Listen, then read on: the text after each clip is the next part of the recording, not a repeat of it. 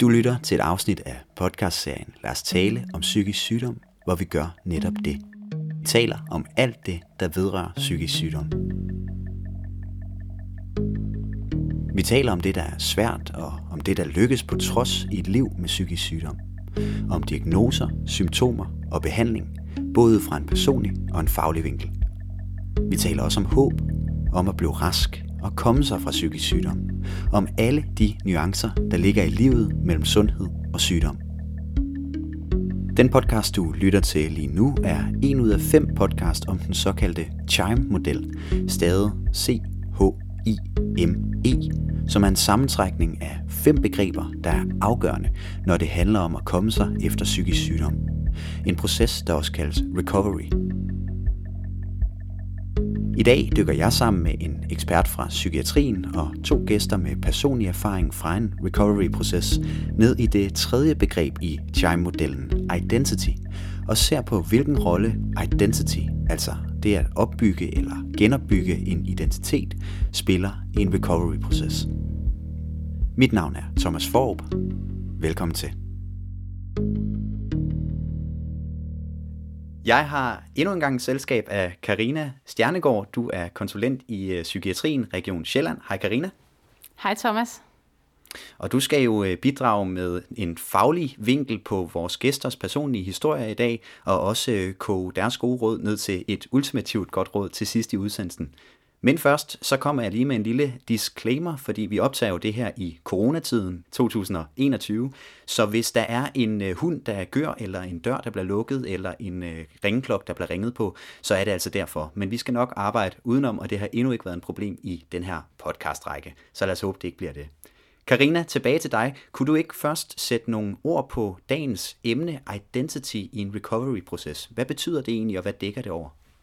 Ja, det vil jeg forsøge at gøre. Det dækker jo over rigtig meget. Som du netop nævnte, så er vi jo kommet til det 3. bogstav i CHIME. Vi har allerede talt om connectedness, og vi har talt om hope, og nu skal vi tale om identitet. Identitet har jo rigtig mange dimensioner, og det har det selvfølgelig også, når det kommer til en recovery-proces. Når vi taler om recovery, så er der mange tidligere brugere, som beskriver det som, at de skal genopbygge, eller de skal redefinere deres identitet.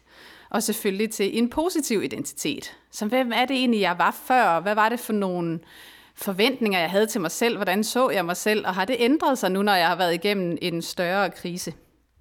Det også handler om, det er det, vi kalder for stigmatisering.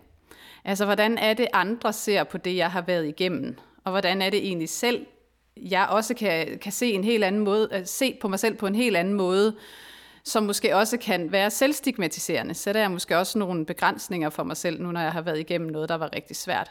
Så det handler altså både om den her redefinering, men det handler også om, hvordan identificerer jeg mig måske med en diagnose, eller at jeg har fundet ud af noget, som kan være svært for mig i en længere periode. Og så skal vi over og hilse på vores 2 gæster, som begge 2 er ambassadører fra En af os, som er en indsats, der prøver at nedbryde tabuer om psykisk sygdom og oplyse om psykisk sygdom generelt. Og først så skal vi hilse på dig, Michael. Du er 38 år gammel. Vil du ikke fortælle lidt om din sygdom og hvad det har betydet for dit liv? Jo, det vil jeg gerne. Min diagnose, det er bipolar affektiv sindslidelse. Det blev tidligere kendt som manodepressiv. Det er en sygdom, der har fyldt rigtig, rigtig meget i hele mit liv. Og så især der, hvor den rigtig sprang ud. Den fylder ikke så meget selve sygdommen for mig mere, men alle de erfaringer, jeg har fået trukket ud af at have den her sygdom, det gør, at jeg kan bruge den til hverdag, både mit arbejde og mit frivillige arbejde, og mange af de initiativer, jeg stabler på benene rundt omkring i det danske land, som det hedder. Og kan du lige kort sætte nogle ord på, hvor du var i dit liv, da sygdommen den brød ud? Da det var sygdommen, den brød ud, der var jeg var gift, jeg havde et godt job, jeg havde børn.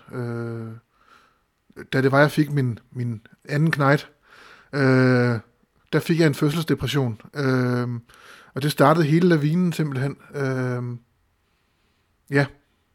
Før i tiden, der var jeg sælger. Jeg gik meget op i det her med, at der skulle være knald på. der var enormt meget fokus på økonomi og prestige i det her. Det kunne næsten ikke se for godt ud på ydersiden af ens tilværelse. Men jeg fandt jo så stille og roligt ud af, at det faktisk egentlig ikke var noget, jeg var så glad for, og jeg blev så syg på et tidspunkt. Men det er altså noget, som du selv siger, du kan bruge i dag og bruge i dit daglige arbejde? Jeg bruger det hver dag, både i det boligkompleks, jeg bor i, på internettet, men også bare tilgangen til andre mennesker. Jeg har fået en helt anden tilgang til folk, efter jeg har været igennem det, jeg har været igennem. Så det har været givetigt på rigtig mange områder. Dejligt. Og så skal vi over til vores anden gæst, som skal gøre os lidt klogere med sine personlige erfaringer fra en recovery-proces, og hvordan hun har brugt identity i det. Og det er dig, Christina. Du er 44 år gammel. Vil du også fortælle lidt om din sygdom, og hvor du var henne, da den brød frem, og hvad det har betydet for dig? Ja, i slutningen af 2018, der begynder jeg gradvist at få det dårligere med stress, og det udmønter sig i angst, stress og depression, som gør, at jeg bliver indlagt på en lukket psykiatrisk afdeling i 2019 på grund af selvmordstanker. Det var et ret voldsomt identitetstab, fordi jeg gik fra at være karrierekvinde og styr på tilværelsen og venner, familie, fester, farver, karriere til ikke at kunne nogen ting, og til at bare at ligge på et gulv og faktisk gerne ville væk fra den her verden. Nu er jeg så kommet der igen, hvor jeg arbejder fuldtids i et medicinalfirma og har en helt almindelig karriere igen og er kommet ud på den anden side. Så det har været, det kan man vel godt kalde en identitetskrise på en eller anden måde. Men fra identitetskrise til et sted, hvor du er tilbage, som det var før, eller hvordan? Nej, det vil jeg ikke sige. Jeg tror ikke, jeg kan ikke komme tilbage til det sted, jeg var før. Det var lidt som en nulstilling. Det var ligesom fuldstændig at blive slået hjem i Ludo, og ligesom skulle starte lidt forfra og finde ud af, hvem er jeg egentlig, hvilke styrker har jeg egentlig,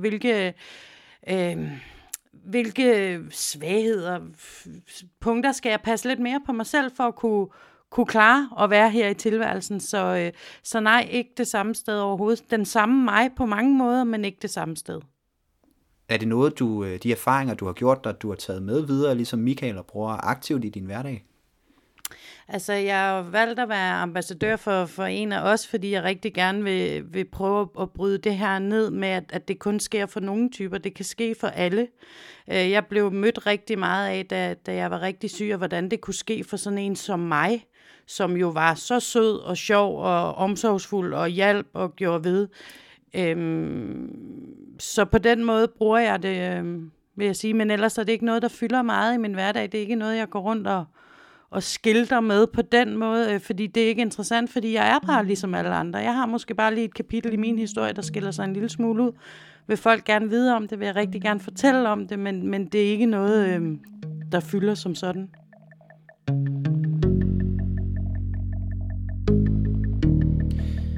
Karina, når du hører de her historier, som Michael og Christina fortæller, deres livshistorier, hvad får det så dig til at tænke på?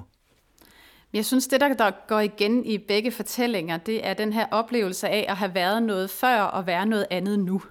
Jeg synes både, der er nogle fortællinger om, at man måske ikke helt kan identificere sig med det, man var før, og måske er det meget bedre der, hvor man er nu.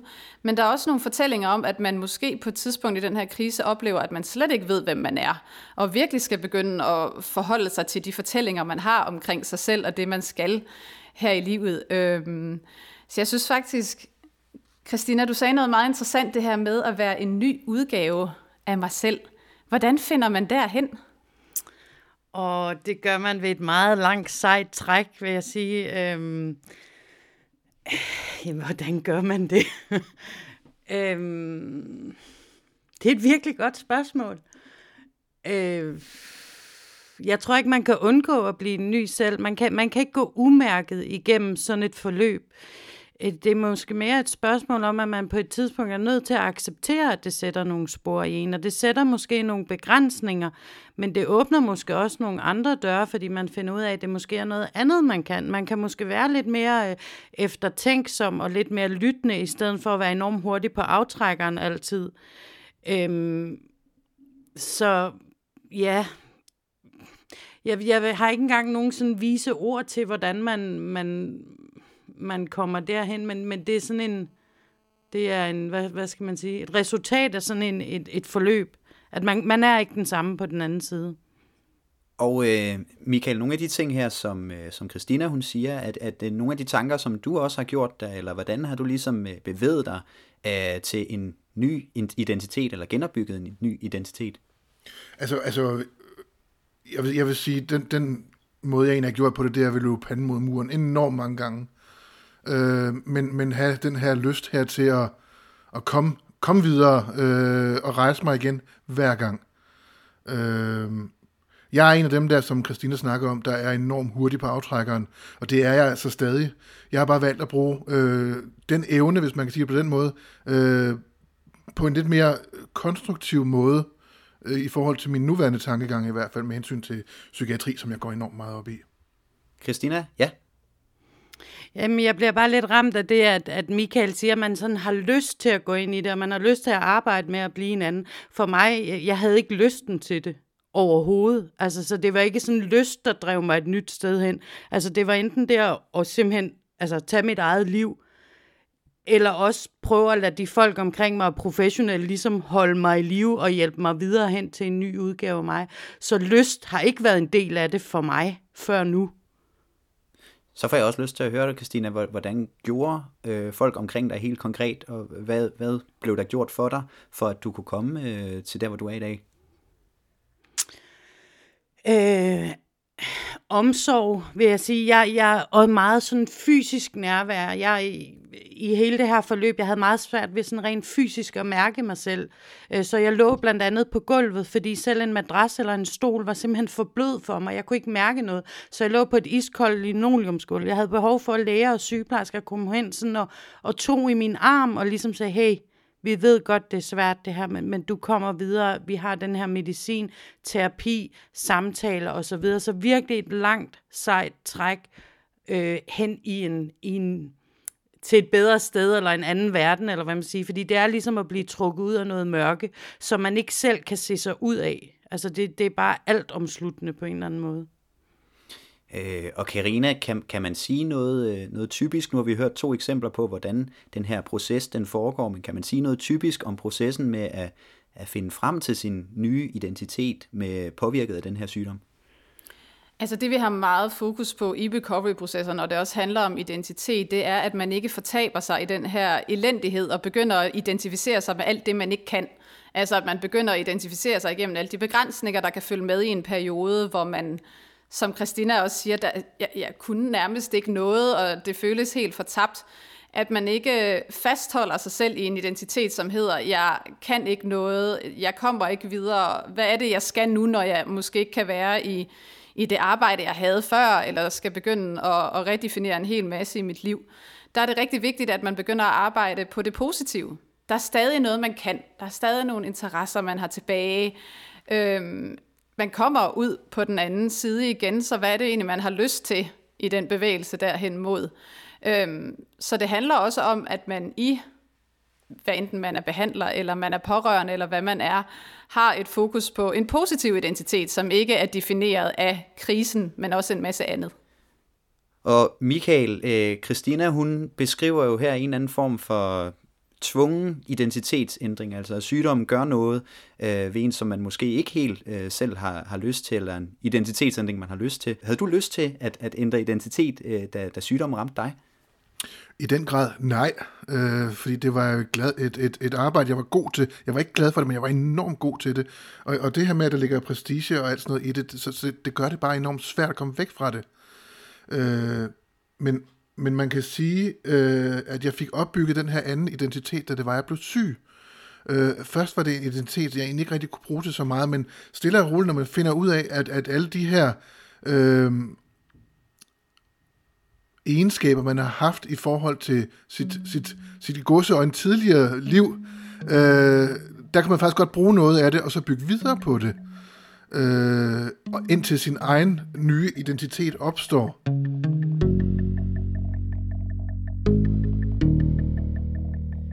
Karina, du nævnte i indledningen af det her program, da du skulle forklare lidt om identity i recovery-proces, at der også indgår stigma og selvstigmatisering. Kan du ikke prøve at uddybe lidt, hvad stigma det egentlig betyder? Jo, det kan jeg godt. Altså, vi ved jo, at stigmatisering kan have ret stor betydning i recovery-processer. Stigmatisering betyder, at verden møder dig på en særlig måde, nu hvor du har været igennem en krise, eller du måske endda har fået et navn for det, altså fået en eller anden diagnose for det. Så kan andre mennesker møde dig på en anden måde, fordi de simpelthen har nogle andre forventninger til dig, eller nogle andre tanker om, hvem du er, ud fra det label, du nu har fået på. Hvis man nu for eksempel er blevet diagnosticeret med en personlighedsforstyrrelse, så kan mennesker have en tanke om, hvad det er for noget, og det kan simpelthen gå ind og forstyrre billedet af, hvordan de tænker, at du er som menneske. Og så taler vi jo også om den her anden form for stigmatisering, som hedder selvstigmatisering. Og det handler om den måde, man ser på sig selv, nu når man har været igennem en krise, eller måske fået en eller anden diagnose. Så det handler om, at man også kan sætte nogle begrænsninger op for sig selv, eller begynde at se sig selv i et negativt lys, fordi man måske har fået den her diagnose. Så man kan faktisk sige, at man på en eller anden måde får lavet nogle benspænd for sig selv ved at identificere sig rigtig meget med den her krise. Og det er jo begge dele af noget, som kan have rigtig stor betydning for recovery-processen. Og jeg ved, Christina, for det har du fortalt os lidt inden det her program, at på det tidspunkt, da du blev syg, der var der også nogle tanker om det her med selvstigmatisering, eller det kan da ikke være mig, der fyldte meget. Kan du prøve at sætte nogle ord på det? Jo, altså, jeg havde det jo nok som, jeg kan jo genkende nu, har hørt rigtig mange andre, der bliver ramt af stress og depression. Det er jo sådan noget, der sker for andre, det sker jo ikke for mig. Altså, jeg skal bare tage mig lidt sammen. Altså, det er weekend lige om lidt. På mandag, så kører det igen. Jeg skal bare lige sove lidt ekstra længe, så det handler jo ikke om mig, det her. Men på et tidspunkt, så bliver jeg jo så dårlig, så jeg kan jo ikke løbe fra det længere. Da jeg bliver indlagt, der kan jeg huske, at jeg går ned og sådan en meget lang gang med en sygeplejerske. Jeg går og kigger på sygeplejersken og tænker, det burde jo være mig, der følger hende ned på. Altså, hvad laver jeg her? Det giver jo ingen mening. Altså, jeg tager plads fra nogen, der er syge. Jeg har det jo fint. Altså, jeg skal på arbejde. Jeg skal gøre noget. Det var meget underligt forløb. Men da jeg så ligesom bliver indlagt, og venner og familie ligesom hører om det, så er mange af de beskeder, jeg modtager, hvordan kan det ske for sådan en som dig? Hvordan kan du havne der? Du er jo altid ovenpå, glad, frisk, finder på og sætter i gang, og så videre, og så videre, og så videre. Og det ramte mig bare enormt hårdt, fordi jeg var jo der. Jeg er jo bare en, ligesom alle andre, som har alt muligt godt og dårligt med i bagagen, og alle mulige ting i hverdagen, så alle kan havne der. Men alles var sådan lidt ikke en som dig. Og var sådan, jamen, hvem er jeg? Altså, hvorfor ikke mig? Ja. Og Christina, nu fortæller du her, hvordan du ikke rigtig følte, at du hørte til her, at det var en eller anden form for identitetskrise. Og jeg ved, der også var et meget konkret eksempel på, at der ligesom var noget, der havde ændret sig. Der var noget anderledes ved din identitet. Ja, altså da jeg bliver indlagt på den lukkede psykiatriske afdeling, har jeg jo fuldstændig en følelse af at være forkert castet til det her. Jeg er jo sådan en karrierekvinde, der bare skal tilbage på arbejde. Jeg skal bare lige finde ud af, hvad sker der med det her medicin, så gør lige noget, og så smutter jeg hjem igen. Midt i det blev jeg så ringet op af min arbejdsgiver. Jeg var sygemeldt på det tidspunkt, men havde stadig mit arbejde, og for at vide, at jeg er fyret. Så fra at være karrierekvinde, det hele spiller. Jeg er godt nok lige lidt sygemeldt og lige lidt nede, men jeg er tilbage lige om lidt. Ligger jeg på gulvet på en lukket psykiatrisk afdeling og er lige blevet fyret. Det var ret voldsomt, men jeg kan huske, at jeg var så nærværende, så jeg spurgte min leder, da hun ringede mig op, så siger jeg, ville jeg også være blevet fyret, hvis jeg havde haft brækket ryggen? Og hun var så ærlig, og så siger hun, nej, det tror jeg faktisk ikke. Og selv på det tidspunkt kan jeg bare huske, at i mine tåger, og jeg havde det forfærdeligt, tænkte jeg bare, hvor er det sejt, hun i det mindste var ærlig over for mig der. Det er den dag i dag glad for. Jeg er ikke glad for forløbet, jeg er ikke glad for, hvordan det hele skete. Men jeg har enormt meget respekt for, at hun i det mindste var ærlig, og det viser noget om, hvordan samfundet kan se på ting, man ikke ved så meget om. Og det er jo det, fordom kommer jo ofte af det. Karina, er det noget, I typisk hører i psykiatrien, de her ting, som Christina hun fortæller? Der er jo mange brugere, der beskriver det som et chok at komme ind i det psykiatriske system på mange forskellige måder. At man tænker, gud, okay, nu er jeg endt her, og hvad betyder det egentlig? Altså, hvorfor er det mig, der er her nu? Altså, der kan være rigtig meget forvirring med, fordi man jo lige pludselig bliver revet ud af en hverdag, og bliver revet ud af den forståelse, man havde af sig selv. Og det kan ramme rigtig hårdt, som Christina siger. Det er jo der, man virkelig har et ansvar for personale, for at sige, at du er det rigtige sted, og her hjælper vi alle typer mennesker, for alle kan ende i psykiatrien, og alle kan ende med at have en krise. Og hvordan sørger man så for at få den her afstigmatisering og få den i gang og sin egen selvforståelse tilbage på plads? Altså det er jo i høj grad noget, der sker i samtalerne og i samarbejdet med personalet, i hvert fald hvor man ender der, hvor Christina har været med at være indlagt. Det er jo med, at de skal hjælpe en til at forstå, at det netop er det rigtige sted, man er endt, og her der er man, fordi man skal have hjælp igennem en krise. Det betyder ikke, at man slet ikke er sig selv mere. Det betyder ikke, at alt er blevet revet fra en. Jeg tænker også, det er noget af det, Christina hun også er lidt inde på, at man skal også lige finde sig selv igen, når man sidder dernede i dybet, og det er jo noget af det, som personalet og i høj grad også ens netværk skal hjælpe en med, for man har jo stadigvæk en masse tilbage, selvom man sidder i en krise. Og det skal man selvfølgelig have hjælp til, og der er netværk og personale, alle dem, der er omkring en, jo rigtig vigtige medspillere. Michael, nu har vi jo hørt Christina fortælle om sin erfaring med stigmatisering her og selvstigmatisering. Har du også oplevet nogen lignende form for stigmatisering? Jeg har jo oplevet stigmatisering i forhold til det nære netværk i forbindelse med opstart af arbejde efter en lang sygdomsperiode. Og det faktisk næsten har været det nærmeste eller det næreste netværk, der faktisk har været man skal sige de værste, men de mest stigmatiserende i hvert fald at sige, skulle du måske ikke lige vente et år endnu, eller skulle du ikke lige, du har jo ikke fået ryddet op, skulle du ikke lige gøre det først, der skal også lige vaskes gulv, men der kommer for mit vedkommende, der kommer der måske et forkert fokus på alt det her i forhold til stigma fra nær. Især nær familie for mit vedkommende. Hvordan forkert fokus? Ja, det jeg mener med forkert fokus, det er, at man understøtter ikke den person, der rent faktisk gerne vil komme ud og komme rigtigt i gang med livet igen. Man bliver ved med at fastholde personen i den tilstand, som der er lige nu. Og det synes jeg er et problem. Man nægter at se fremskridtene næsten. Fordi man er bange for, at der er en meget, meget større sandsynlighed for, at man kan falde tilbage igen i den her dårlige cyklus med indlæggelser og hvad der så følger med, ikke? Og Michael, fra stigmatisering og hvordan man kan være frustreret og gøre noget ved det, til hvordan du faktisk har gjort noget ved din identitet, eller i hvert fald har brugt dine erfaringer til at jeg kan man sige, i gåseøjne forbedre din identitet, eller i hvert fald skabe en identitet i dag, som kan bruge sine erfaringer gavnligt. Kan du ikke lige sætte nogle ord på, hvordan du bruger dine erfaringer fra den her recovery-proces? Jo, altså man kan sige, den måde, som jeg bruger mine erfaringer, det er jo altså ikke kun arbejdsmæssigt. Jeg gør det også frivilligt. Og så ved siden af det, så finder jeg på initiativer, der kan gøre, at dem, der er psykisk sårbare, de måske kan blive lidt bedre stillet rundt omkring.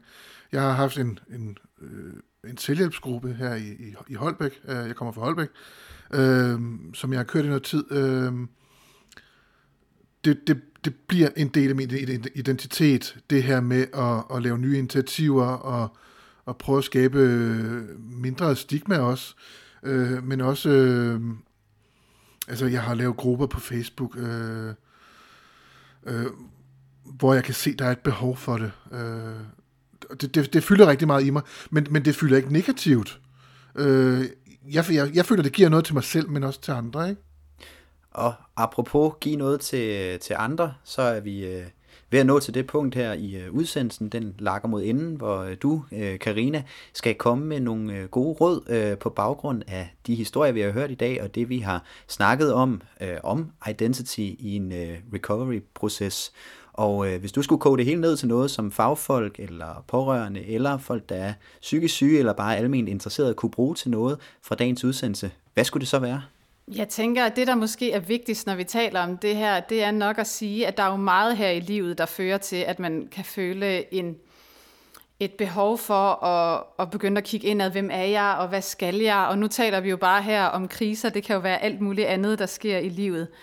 Jeg tror, noget af det vigtigste i forhold til identitet, det er at have et fokus på det, altså tal om det. Hvad enten det handler om, at man sidder over for et menneske, eller selv er midt i det lige nu, at man skal finde ud af, skal jeg søge tilbage til det, jeg havde før?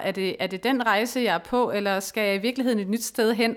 Som både Michael og Christina har beskrevet i dag, at det er det endt med hos dem, hvor de også har taget noget læring med sig fra den her recovery-proces, som jo er meget levende og uforudsigelig. Så taler vi jo også om stigmatisering, som er rigtig vigtigt, når vi taler om psykisk sygdom. Jeg synes, vi fik nogle rigtig forskellige perspektiver på det. Altså Christina, der siger, nu er jeg endt i psykiatrien. Var jeg sådan en, der skulle ende her? Og ja, vi er alle sammen sådan en, der kan ende i psykiatrien. Og Michael, der har den der oplevelse af måske at blive fastholdt lidt i en skrøbelig identitet, fordi det skulle jo nødig gå galt igen. Det er et helt vildt vigtigt fokus, man skal have, når man står ved siden af eller er rejsemakker på den her recovery-proces, hvad enten man er personale eller man er pårørende.